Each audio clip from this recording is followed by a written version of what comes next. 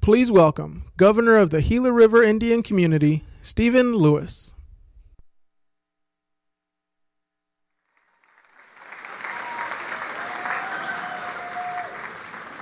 How's everybody doing? Is the Gila River Indian Community waiting to welcome our Vice President, Kamala Harris? So what about Miss Gila River giving that beautiful national anthem in our Autumn York? And what about Miss Seneca Jackson? Wow, how did she do? Skugtash, Vustich Amwi, Anyanap Chukut, Governor Stephen Roe Lewis of the Gila River Indian Community. Shape Masma. Zapo. Okay, we're doing good here at Gila Crossing Community School. I know you are all excited and proud, as I am, that we're hosting Vice President Kamala Harris today for her first visit to Indian country. What a great day for our community and for all of Indian country. Now, on behalf of myself, Lieutenant Governor Monica Antone, our Community Council, let's give them a round of applause.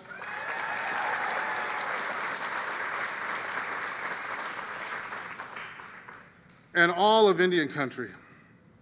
Now, on behalf, I would like to also welcome all of our community members, the elected leaders of all of the 22 tribes here in Arizona, and tribal members across from this great state. Let's give them a round of applause as well.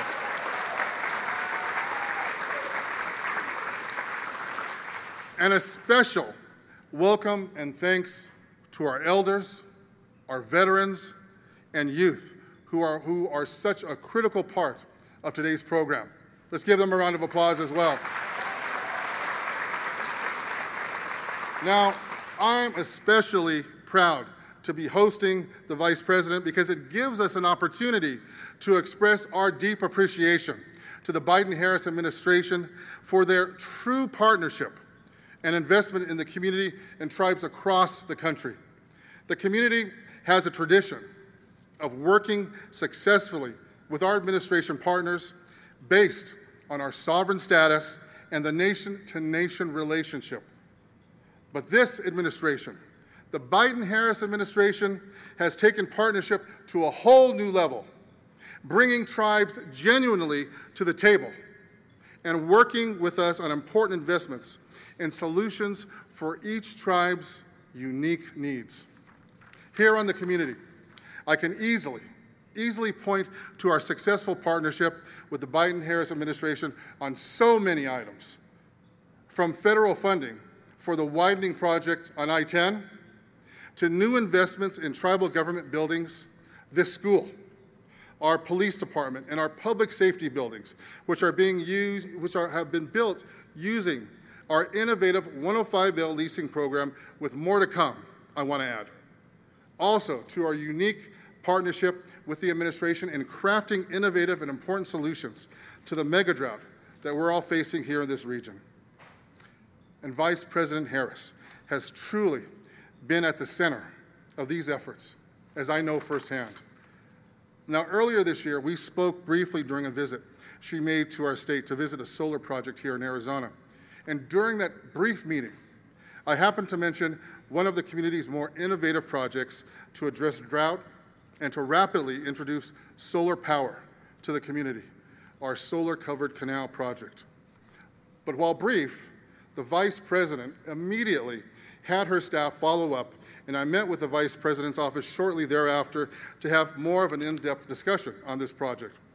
It could have ended there, but the Vice President then invited me to join her at her residence for the Earth Day celebration this past year, purposefully bringing me together with philanthropic funders who are interested in the community's ideas for solar-covered canals, which has since led to a very productive dialogue that I'm hopeful will lead to investment and expansion of this groundbreaking way to save water and tackle the root cause of the drought we are facing, climate change. This is the kind of partner Vice President Harris is to Indian country. And she has been with Indian Country throughout her career.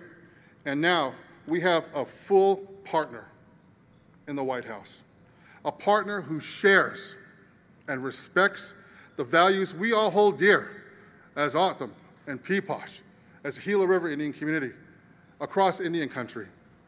Protecting our children, our mothers, our families, protecting our country.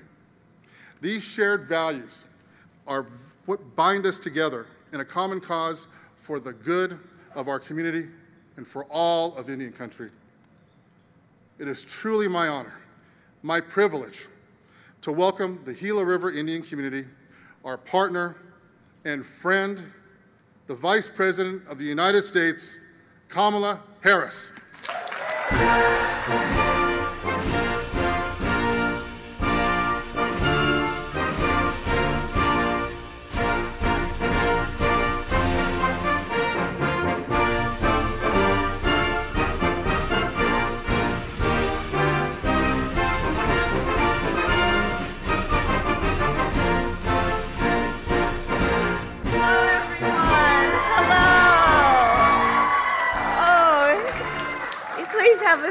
Please have a seat.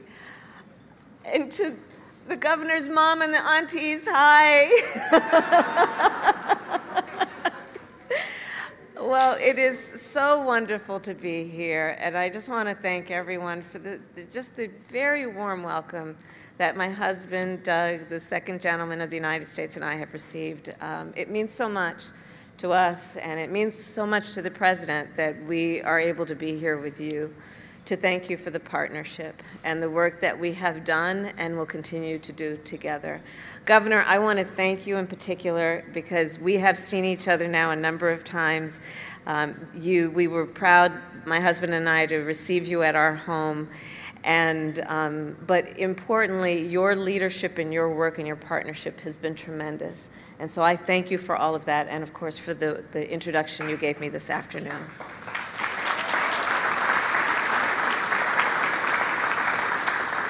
I also want to thank all the tribal leaders who are here, the young Native leaders who are here.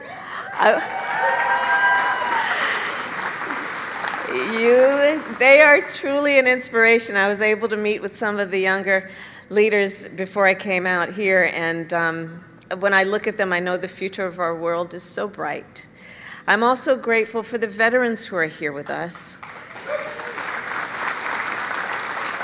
many of whom just met with the second gentleman of the United States, my husband, Doug Emhoff, and he's the second gentleman of the United States.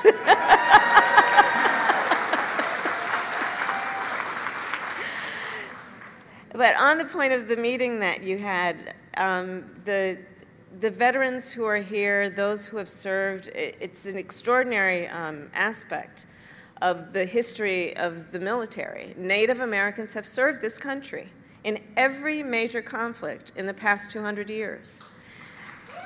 And today, Native Americans serve in uniform at the highest rates of any population. So as Vice President, I thank you for your bravery and for your service. And I thank everyone for joining us today. So President Joe Biden and I believe that the bonds between our nations are sacred. And we believe we have a duty to safeguard and strengthen those bonds, to uphold our trust and treaty obligations, to honor tribal sovereignty, and to ensure tribal self-determination. On that point, it is a special honor to be at this beautiful school today. Gila River was the first tribe to partner with the federal government through an innovative leasing program to build a school that is fully Native-built, Native-owned, and Native-run.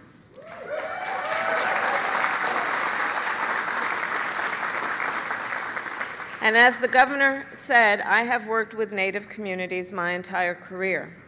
I know projects like this are a representation of self-determination and a symbol of sovereignty. President Biden and I also believe that we have a duty to address the deep disparities that persist across Indian country. Disparities that are the result, and truth must be spoken, disparities that are the result of centuries of broken treaties, harmful assimilation policies, displacement, dispossession, and violence. And we have a duty to make sure that all Native people have the opportunity to thrive. To do so, we are committed to make sure all Native communities are places of economic opportunity. In this community, in every Native community across the country, there are people with big dreams for the future, people with the ambition and the aspiration to start a business, own a home, get an education, start a family. But turning a dream into reality requires, when we're talking about economic opportunity, requires access to capital and financial services. Home loans, small business loans, lines of credit. And as we know, many Native communities are cut off from these essential resources. In fact, Native households are more than 3 times as likely to lack access to traditional financial institutions. So to address this inequity, our administration, President Biden and I, have invested more than $500 million in Native entrepreneurs and small businesses.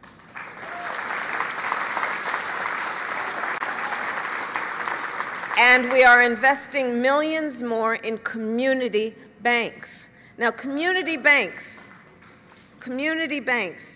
it almost speaks for itself, community banks. It's about the community. Community banks predominantly operate in overlooked and underserved communities. And they are run by people who live and work in the community that they serve. People who know firsthand the incredible potential in the community, people who understand the culture of the community, the language of the community, and people who then work every day to realize the potential of the community. So since taking office, the President and I and our administration have invested hundreds of millions of dollars in community banks that serve Native communities. Institutions in Arizona, like the Hopi Credit Association, which recently provided funds to a Native-owned coffee shop so they could invest in better kitchen equipment, new furniture, and more storage space.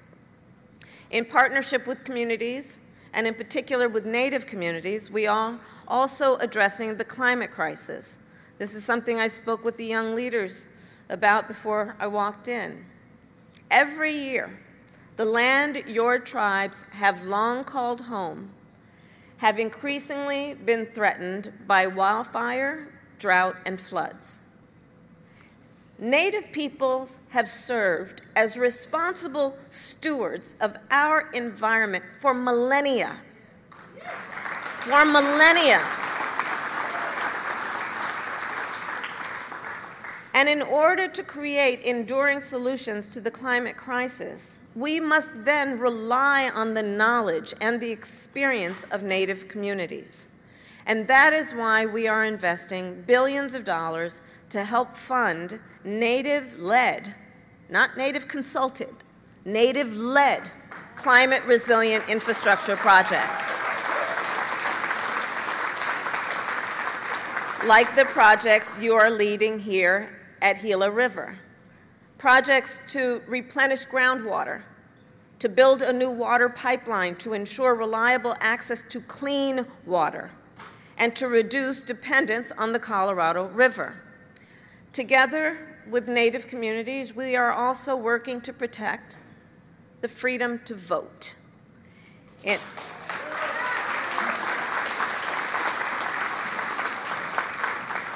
In our democracy, the freedom to vote should be sacred. Every eligible voter has a fundamental right to cast a ballot and make their voice heard. But we know for Native Americans, that right has been hard fought and hard won. Native Americans were not universally granted U.S. citizenship until 1924. Even then, in many states, Jim Crow-style laws and policies denied many Native Americans access to the polls. And today we know that barriers to the ballot box still persist. Soon after taking office as Vice President, I convened a meeting on voting rights with Secretary Deb Haaland and Native American leaders, including Allie Young, a member of the Navajo Nation. Those leaders told us in no uncertain terms that the Native vote is under threat. Polling sites are too often hours away from where Native voters live. Ballots and voter information are too often not available in languages they speak. Postal service is irregular, and the use of tribal IDs has been denied. President Biden and I will continue to call on Congress to pass the Freedom to Vote Act, the John Lewis Voting Rights Advancement Act, and the Native American Voting Rights Act.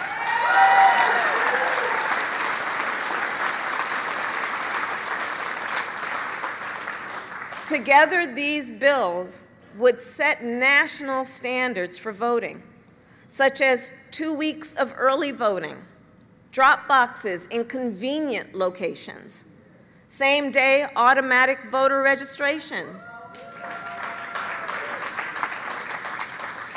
For example, we have heard from many Native leaders, it was part of the conversation we had in my office, that it is so difficult to even register to vote because there is not an in-person registration site in the area, or because they do not have access to high-speed internet to register online. So to help more folks get registered to vote, we are also working to put voter registration sites in Indian Health Service locations. Yes. In addition, we are well on our way to connect every household with high-speed internet, which has been a high priority for us. And for so many, the point was highlighted during the height of the pandemic. Since taking office, President Biden and I are proud of the progress we have made in partnership with the leaders who are here. And we know we have much more to do. We must continue to fight to address the urgent crisis of missing and murdered Indigenous people. I feel very strongly about that. We must continue to fight to make sure all Native people, in particular all Native young people, have the mental health resources they need.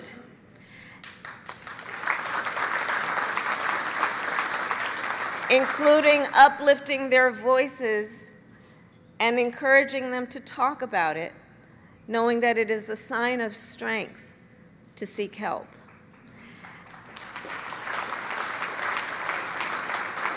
And we must continue to defend the Indian Child Welfare Act.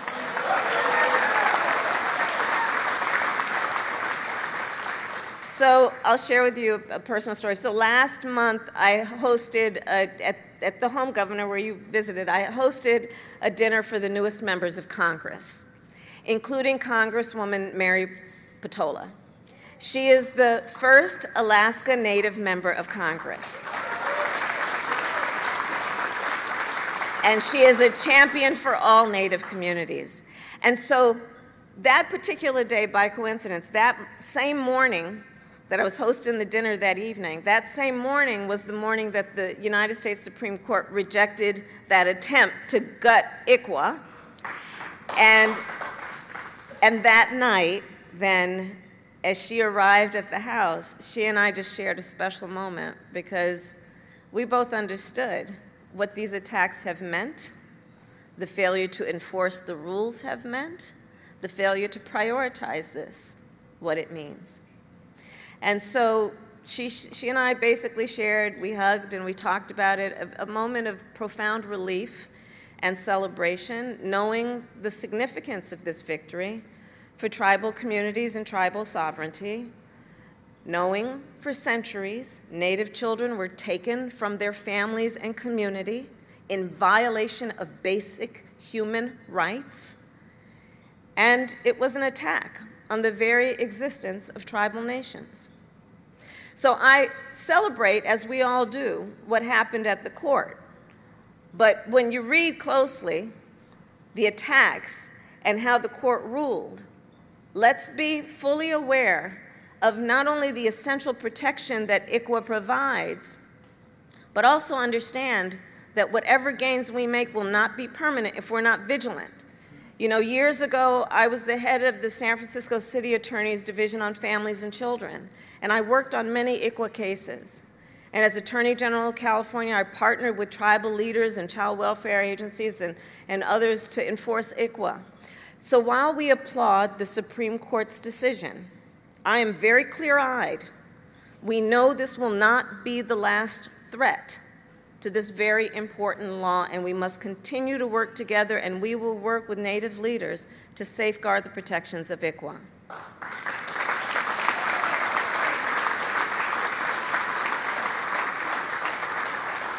And with that being said, together we will continue to work together in partnership toward a future where all of our children can realize their God-given potential, a better future for this generation and 7 generations to come.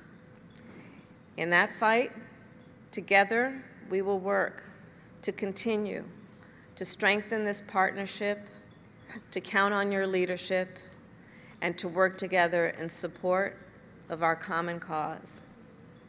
So may God bless you, and may God bless America. Thank you all.